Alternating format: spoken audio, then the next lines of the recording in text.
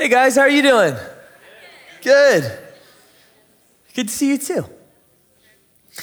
Jesus, thank you so much that we get to come together and we just get to praise and worship as family, Lord, that we get to celebrate that our King has been victorious over sin and death, that he has overcome all of the enemies and obstacles that we could not overcome on our own, and that we get to come together as brothers and sisters in Christ to praise our Father. And so I pray, Lord, as we're looking forward to Good Friday and to Easter, as difficult things come, as there's trials and tribulations and frustrations and circumstances that happen, Lord, that we would always view things, even the tiniest things, through the lens of the cross.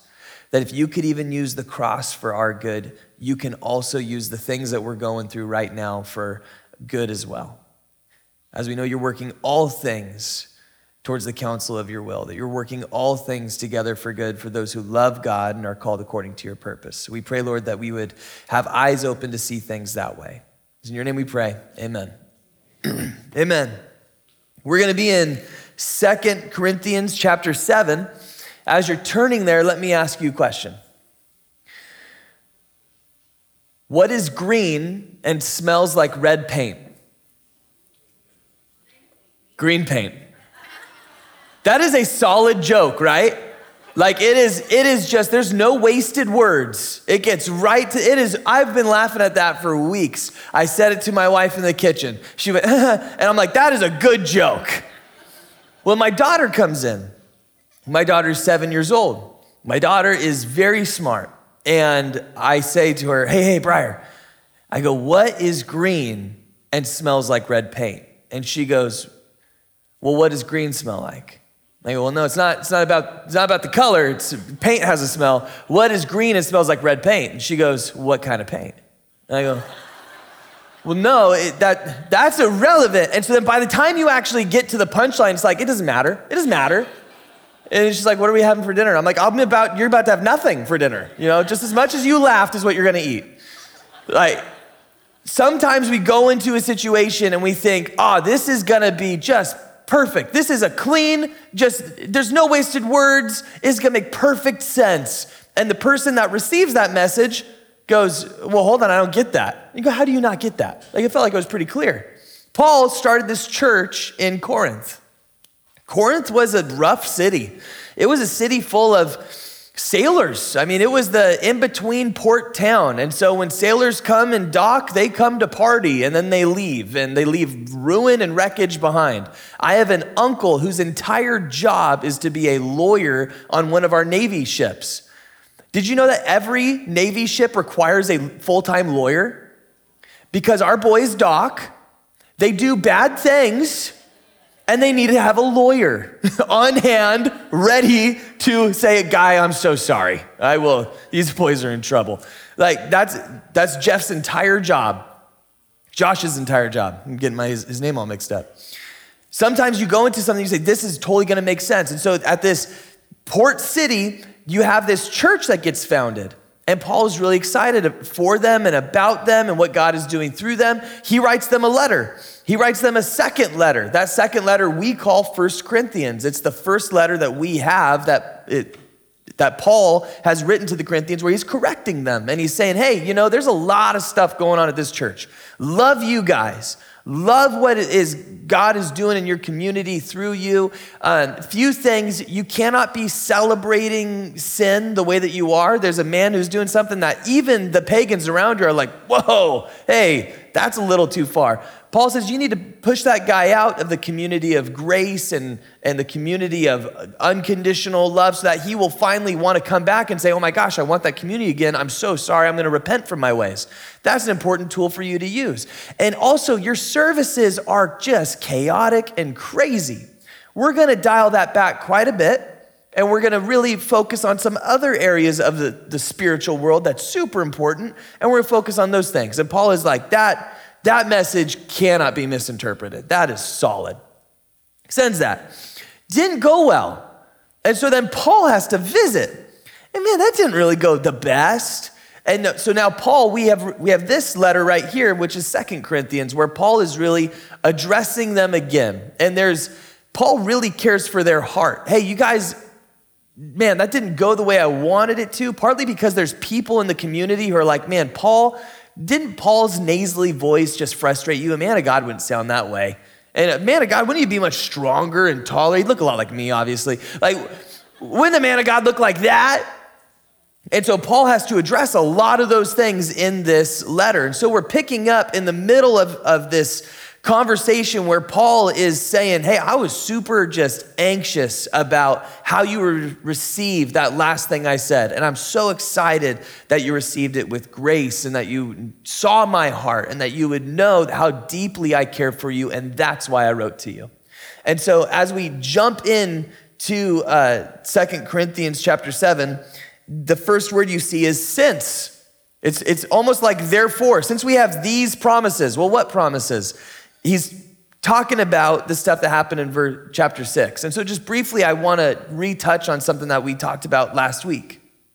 So the Corinthians have this culture they need to be separated from. They have this culture of, hey, man, when you are feeling like you just should go get drunk, that's your body telling you, man, we need to go get drunk. And we shouldn't deny that. So let's go get drunk together. And Paul is saying, no, that's not how you should behave. Your culture has habits and hobbies and ways of viewing how you do life that need to be separate entirely from the Christian walk and the Christian life. Just because your culture says that this is great doesn't mean that it's good. Just because your culture says this is legal doesn't mean that you should do it. And so Paul is bringing that up in 2 Corinthians chapter 6, verse 16.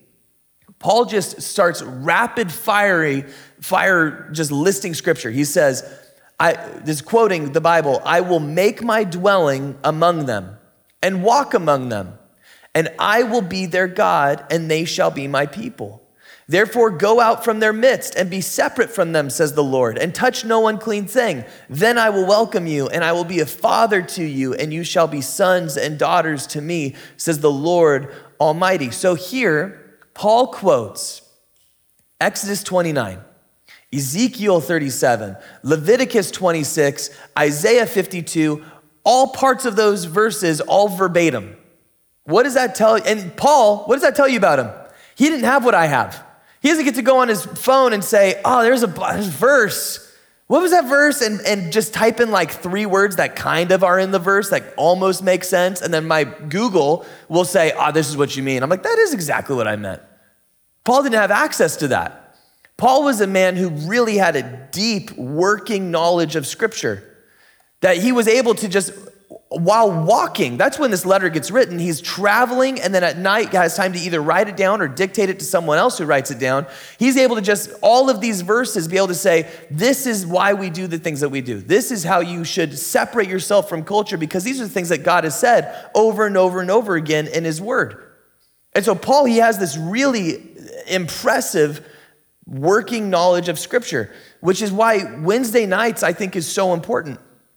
Because oftentimes on Sunday, you'll get scripture from like a 30,000 foot view, and we'll just focus on a portion. Wednesday night is we go chapter by chapter through a book, because we want us all to have a working knowledge of scripture. We want to know God's word. What does it say? What is it talking about? What does it have for me? And that's so important, because in Luke chapter 4, you have this picture of Jesus. So Jesus has been born as a man, and now he has been baptized, identified for all of the spiritual world that this is God's son. In fact, the heavens open up and God says, that's my kid. So now Satan knows that's the guy. And so Luke chapter 4, here's what happens. And Jesus, full of the Holy Spirit, returned from the Jordan and was led by the Spirit in the wilderness for 40 days, being tempted by the devil. And he ate nothing during those days. And when they were ended, he was hungry. So Jesus, as we brought into this chapter, he is hungry, he's weak, and he's tired. All right, so all of a sudden, this applies instantly to every single parent in the room. Right? I'm hungry, I'm weak, I'm tired, and I'm being tempted to do things I ought not to do every day. In verse 3, the devil said to him, if you are the Son of God, command this stone to become bread. And Jesus answered him, it is written, man shall not live by bread alone. So Satan offers him convenience. Hey, this is a way to fix your current problem that you have. This would satisfy your appetite. Once you have your mind in a good, full state, then we can really talk. Then we can have a real conversation. And Jesus responds by quoting scripture. And then here's what happens next. And the devil took him up and showed him all the kingdoms of the world in a moment of time and said to him, to you, I will give all this authority and their glory, for it has been delivered to me, and I give it to whom I will. If you then will worship me, it will all be yours. And Jesus answered him, it is written, you shall worship the Lord your God, and him only shall you serve. Hey, you're here to reclaim all the world to yourself, all the kingdoms, bring them all to yourself. And man, that's gonna be hard. That's gonna be difficult. You're gonna have to go through some things you really don't wanna go through. Jesus at the Garden of Gethsemane is gonna pray, hey, if there's any other way that this can happen, let's do that instead. And Satan is saying, I'll give it to you right now. All you gotta do is compromise, just in a little thing, and I'll give you that thing that you want. And Jesus, his response to Satan is he quotes scripture. Doesn't have an argument, doesn't get engaged, he quotes scripture. And then finally, and he took him to Jerusalem and set him on the pinnacle of the temple and said to him, if you are the Son of God, throw yourself down from here, for it is written, he will command his angels concerning you to guard you, and on their hands they will bear you up, lest you strike your foot against a stone. And Jesus answered him, it is said, you shall not put the Lord your God to the test. And when the devil had ended every temptation, he departed from him until an opportune time. Satan misquotes, misuses scripture to try and trip Jesus up. Okay, you're gonna keep trying to go to scripture in order to defend yourself against me. I'll use scripture. And Jesus, he doesn't go, oh, well, that's not what that means. Oh, well, you're taking that out of context. Jesus, through his own working knowledge of scripture, digs down and says, no, but there's verses that say this. And so I'm gonna stick to what I know God's word says, and I'm not gonna listen to that. For you and for me, the greatest weapon that you and I have against the enemy is a working knowledge of scripture. Because here it says the devil then waited for an opportune time.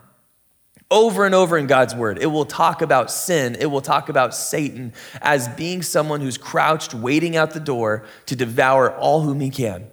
That we have an enemy who seeks to steal, to kill, and to destroy, who's on mission, who does not sleep, who doesn't get distracted, and he's waiting for an opportunity when we are weak, tired, and hungry to go and get us, to cause us to fail, to cause us to compromise, to cause us to give in.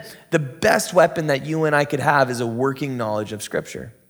And Paul demonstrates that right here. I think that you and I get a working knowledge of scripture by coming to Wednesday nights, bringing your Bible, reading through it together, talking through it. But I think another thing that can really, really be beneficial, be helpful in growing your own working knowledge of scripture is to study at home. And you go, well, man, how do I study at home? Because sometimes I just go into God's word and I see stuff and I just go, what does that mean? Like that I have no idea what to even do with that. So there's a pastor here, his name's Dick Worthington, and he has this brilliant thing, which he will say he didn't come up with it, but I'm gonna say it, he came up with it. And it's called SOAPs. I don't know if you've heard of SOAPs, but what it's this, you have a journal and you write on the top, SOAP. And you get whatever scripture it was. So today we're in 2 Corinthians chapter 7. So you write 2 Corinthians chapter 7, verses 1 and 2. And so that's your scripture, that's S. The O is original meaning. So what did this mean for them? Well, the whole point of 2 Corinthians is we're talking to a church that's really gone through some messed up stuff, and now they're doing better. You know, they need to be called out of their culture and separated from dark and light, and we get that from just reading the story, we get that. So that's O, that's what it meant to the original audience. But A is application. What does that mean for me? Well, we just talked about, well, man, there's these verses here. Paul really knew scripture. I really need to know scripture like that. So the application for me is I really need to be someone who's in my word more. I want to have a working knowledge of scripture so that when I get tempted, when I get faced with tribulation or hardship, I got something in my mind where I go, no, God's word says something encouraging, helpful, hopeful for me in this. And then P is just prayer. You write down your prayer in light of those things. That's something we could do every single day. You could every day just have a soap. You choose a different scripture. You go through a book, and just wherever God leads you, you do, okay, here's the scripture. Here's what I believe, given the context of the chapter before, the chapter after, the meaning was. This is what I believe the application is for me today. And then here's my prayer. God, will you, in light of what I read, will you do something in me? So soaps, that's something that you and I can do that will build our own working knowledge of Scripture. And so Paul, he lays out these promises at the end of chapter 6. This is what God promises. I will make my dwelling among them and walk among them, and I will be their God. I will welcome you, and I will be a father to you, and you shall be sons and daughters to me. And so chapter 7 starts by saying, since we have these promises, those are the promises. The promises is God is going to call himself our God. We get to call ourselves his people. I get to be God's sons and God's daughters. It's not that we're just God's people, not that just we're some people who associate ourselves with God. We're not just his citizens, and we're not just his guests. You ever have guests who overstay their welcome? At my house, we call it Thanksgiving. Sometimes you have guests, they just broadly overstay their welcome, and you're like, man, I cannot wait till they go home. That's not the position you and I get in Christ. We become God's children. So is there anyone in a kingdom who would dare wake up a king at 3:00 in the morning and ask for a glass of water? Only a son, only a daughter, right? That's the only person who would dare go, hey, Dad, I really need something, right? So for me in my house, I would hope there would be no one else in this world who would come into my room when I'm just trying to sleep and wake me up and say, Dad, I don't know how it happened, but there's pee everywhere, right? I've got a 7-year-old, a 4-year-old, a 2, almost 3-year-old. This is a conversation I have almost every night. And I'm pretty sure they conspire together to take shifts, hey, I really need a full night's sleep. I really need you to be the guy who pees the bed. Okay. And they trade, somehow that happens.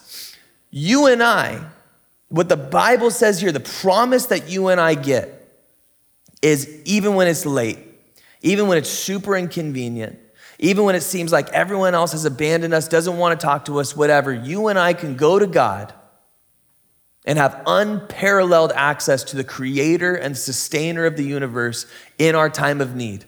You and I get to boldly approach the throne of grace in our time of need. You can say, God, in my marriage, God, at my workplace, God, in this situation with these neighbors, with these family members, with these friends, I've really peed the bed. That's a good one, right? And guess what? God doesn't go, are you kidding me? Again? No, God gets up and he goes, okay, there's a big mess here.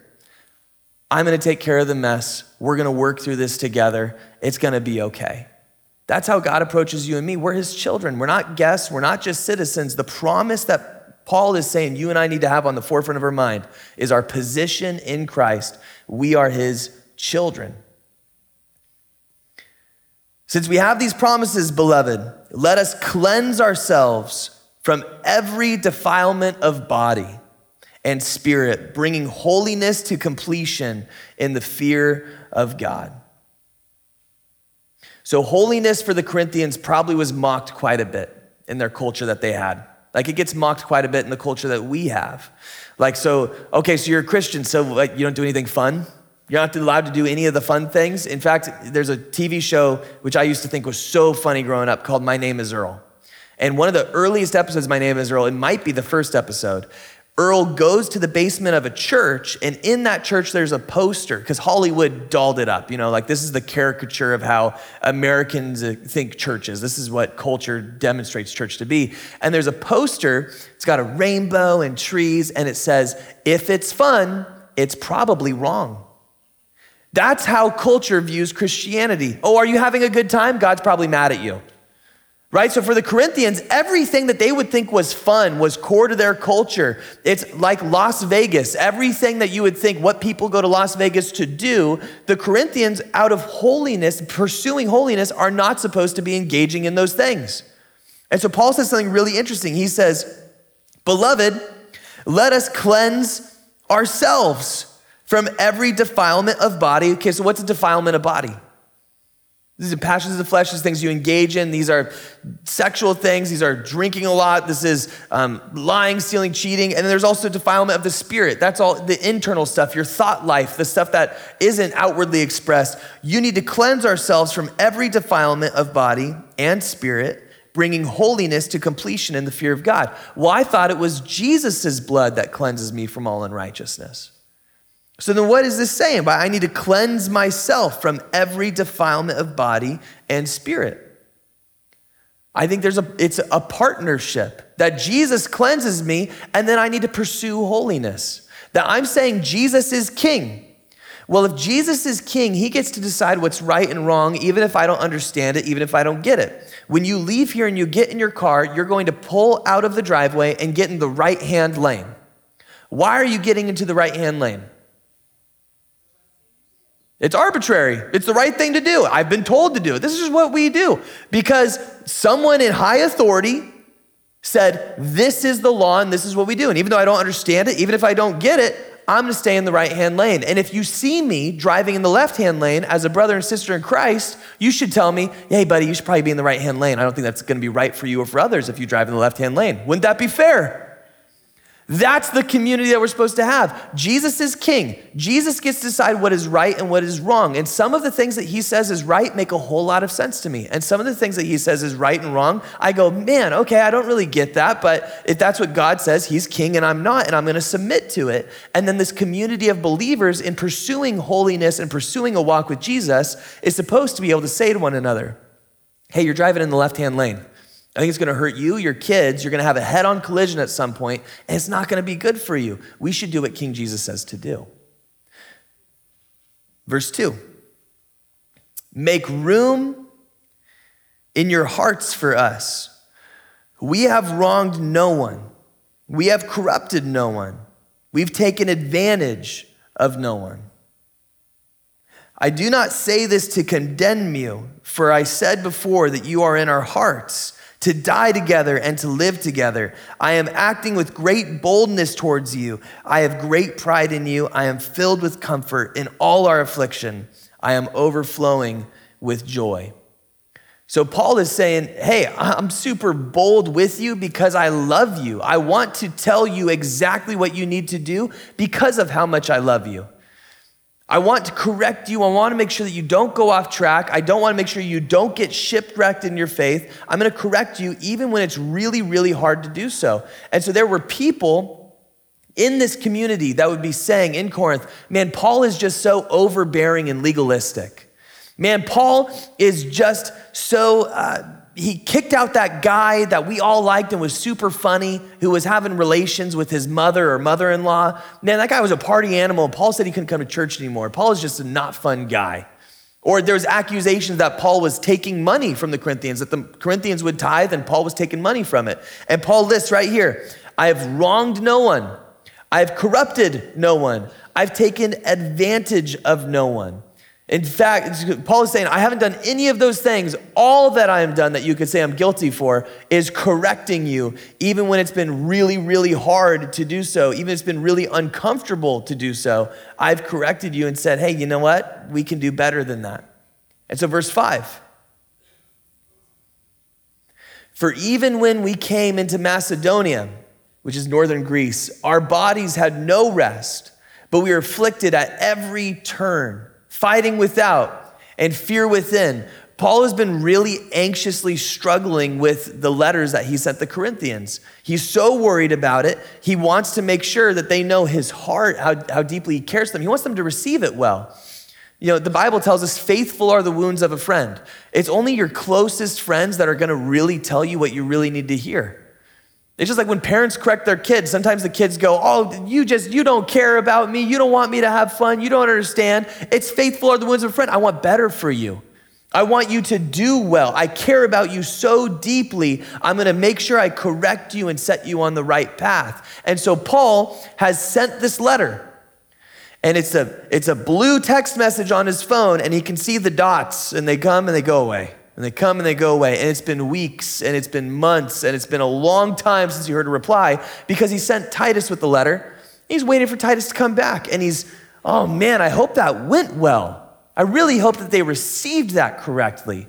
I really hope that they understand my heart. I'm not coming down on them because I'm a legalistic fuddy-duddy. I'm not coming down on them because I want more money from them or whatever the community of people who stand against Christ are trying to say about me. That isn't true, and I hope they got my heart from the letter that I sent.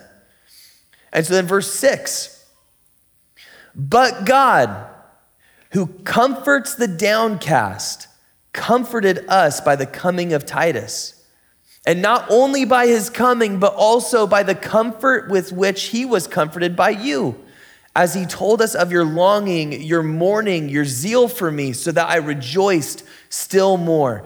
God, who comforts the downcast, comforted us by the coming of Titus. If you are here tonight and you are downcast, you're anxious, you're depressed, you are worn out, you're hurting, you're lonely, you're experiencing loss, we have a God that can offer more than just kind words and platitudes and ideas. We have a God that the Bible says can give you that peace that surpasses all understanding, that when your neighbors and friends and family look at you, they can go, how are you handling this in the stride that you're handling it? How do you have peace right now when it seems like everything is chaotic and upside down and crazy? How can you possibly have peace right now? We have a God that can give us joy, even in the midst of affliction. Even when you're in the middle of the worst situation in your life, you can still come through it with joy. This is where you see Paul and Silas joyfully praising God in the middle of what would possibly be the most inhumane prison situations in history. You have hope that lives on despite your circumstances. How do you get that? Sometimes when we come to service, we hear something that's confirmation for our hearts. You know, like we know something, we know scripture, we know that, okay, God can come through for me and all that. Sometimes when you're sitting in service, something can be said that just confirms in your heart, oh my gosh, I really needed to hear that. But sometimes you can have a friend, God who comforts the downcast, can send the right person with the right message at the right time. And it's not even this scenario, it's someone literally sending you a text message, or someone giving you a phone call, or someone showing up, or someone even at work just saying like, man, you're doing a really good job. And then all of a sudden you're just like, I am doing a good job. You know, like something just all of a sudden it hits your heart and you're like, yes, I have been doing a good job. Thank you so much. You have no idea how much I needed that. I think sometimes God sends those people to us right when we need them. But more than that, I think you and I are supposed to be those people. That sometimes we can get so caught up in our own worlds that we forget that we're supposed to be comforters to others. That Titus was a comforter for Paul. He came with a message saying, oh my gosh, you won't believe how great it was. They received your message. God is doing such great things there. I think we need to be people who look at our brothers and sisters more often because, man, every one of us has something going on. Every one of us has stuff going on in our life, situations that we're dealing with, circumstances that we wish weren't that way. And just to have someone else saying, man, hey, I see what's going on. I care for you. I love you. You're doing just a great job can seriously sometimes mean so much. And then what that does, that opens up opportunity to have conversation that really needs to be had. And so verse 8, for even if I made you grieve with my letter, I do not regret it. Though I did regret it, for I see that the letter grieved you, though only for a little while. As it is, I rejoice, not because you were grieved, but because you were grieved into repenting. For you felt a godly grief, so that you suffered no loss through us. For godly grief produces a repentance that leads to salvation without regret, whereas worldly grief produces death. Matthew 18, Jesus lays out this situation where you have a man who comes to church, and while he's offering sacrifice to God, he realizes, I have a brother who sinned against me. Jesus says that man needs to leave, go find that brother, and reconcile. Jesus says that as a command to the disciples sitting in front of him, as a command for you and me, because that is so awkward and that is so hard, right? But here's what happens. If you have somebody who has said something and it has hurt you, or you think they said something. You heard through the grapevine that someone has said something, or you've heard through the grapevine that something was said about you, and so you attribute it to someone else, and you don't know for sure, but you're pretty sure that person has said it or done that thing or acted in that way, and you don't go and talk to that person about it. That person is a believer in Jesus Christ, and you don't go and talk to that person about it. That is 100% a root of bitterness planted by the enemy to cause division and a wedge between you and that person. And if you don't go and correct it, if you don't go and have that hard, awkward conversation, that wedge will only continue to grow and to grow and to grow to where every thought you have about that person is tainted, it's bitter, it's frustrating. I can't get along with them. I don't like working with them. I don't want them to do well, even though they might have no idea. They might be completely innocent in the matter. They may have sinned against you and you're depriving them the opportunity to say, oh my gosh, I had no idea that hurt you. Will you please forgive me? How can I make this right? How can we move forward? Or you're completely mistaken. They have not sinned against you. And now you're just been bitter about something that's been fabricated by the enemy. Man, in either case, it is a complete loss for the kingdom as a complete win for the enemy.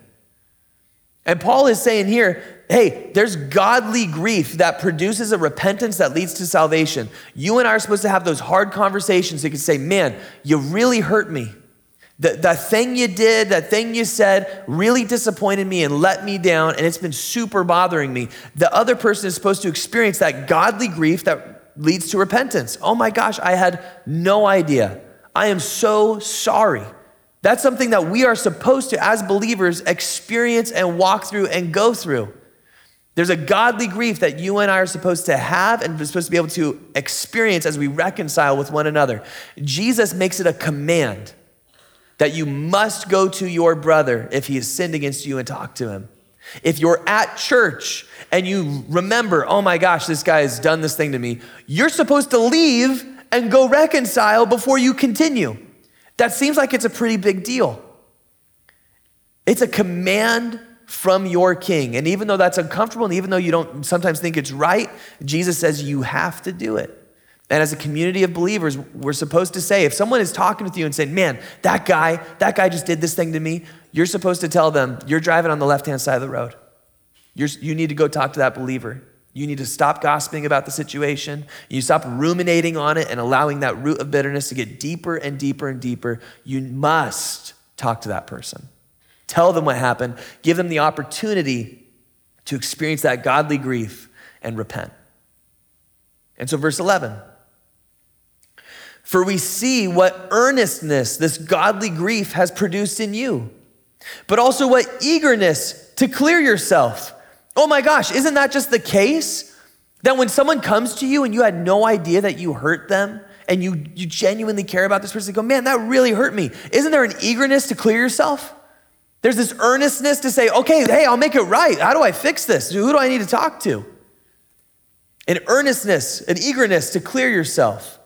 What indignation, what fear, what longing, what zeal, what punishment. At every point, you have proved yourselves innocent in the matter. So although I wrote to you, it was not for the sake of the one who did wrong, nor for the sake of the one who suffered the wrong, but in order that your earnestness for us might be revealed to you in the sight of God. Therefore, we are comforted. Faithful are the wounds of a friend. Paul says, man, you guys are missing the boat. The Corinthians now see what they were previously blind to, and their response is, hey, I'll fix this. We're going to make this right. We're going to correct the direction that we were heading in. We're going to make it better. And there were people who were saying that, man, you know what? You just can't trust Paul. We don't like this guy. Don't like the way he talks. We don't like the things that he's doing. And now the Corinthians' response is, those guys are crazy. Those guys, we're not going to listen to those guys anymore. And besides our own comfort, we rejoiced still the more at the joy of Titus, because his spirit has been refreshed by you all. For whatever boasts I made to him about you, I was not put to shame. But just as everything we said to you was true, so also Our boasting before Titus has proved true, and his affliction for you is even greater as he remembers the obedience of you all, how you received him with fear and trembling. I rejoice because I have perfect confidence in you. Titus comes back, and he is so excited to return and give Paul all the good news. Hey, this is how the Corinthians are becoming a light in their community. They're responding to the message that you have. They're rejecting those who are saying, man, don't listen to Paul. Paul doesn't know what he's talking about. God just wants you to have fun, and love is love, and enjoy whatever you're doing. And God just wants you, first and foremost, to be happy, not to be holy. And Titus has come back saying, oh my gosh, they've repented from those things. They've turned from that. They're wanting to do things righteously. They want to do things in pursuing holiness. They want to live the way that they ought to live. This is amazing. And Paul is saying, what a great report to get back from him.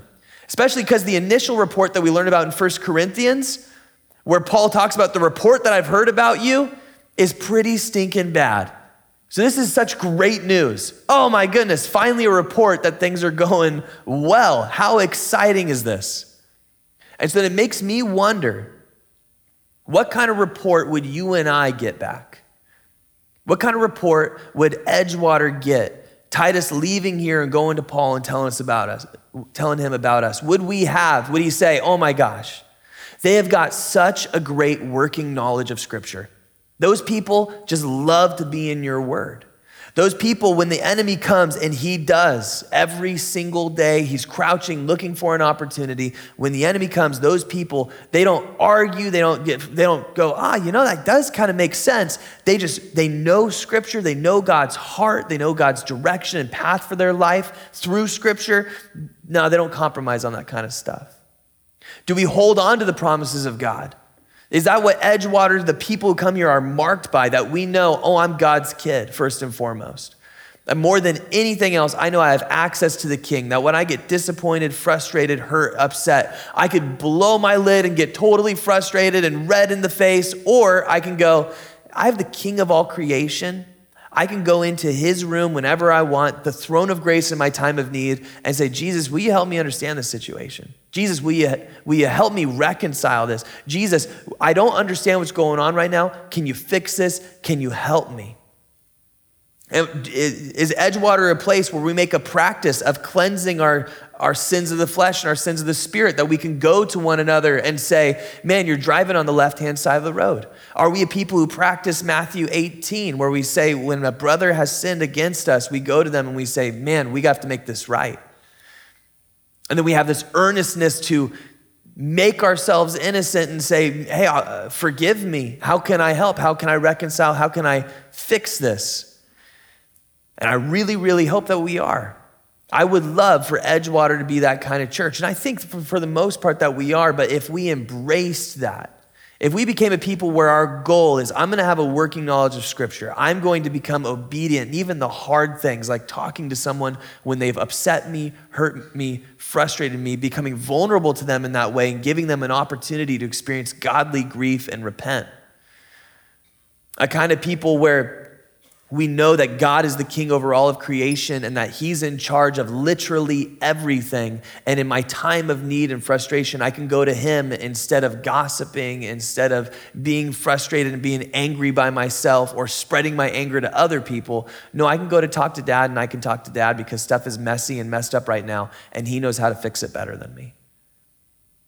I think that's the kind of community that we all want to have, and I think that's the community Edgewater can definitely become as we continue to study God's word and continue to apply it to our lives.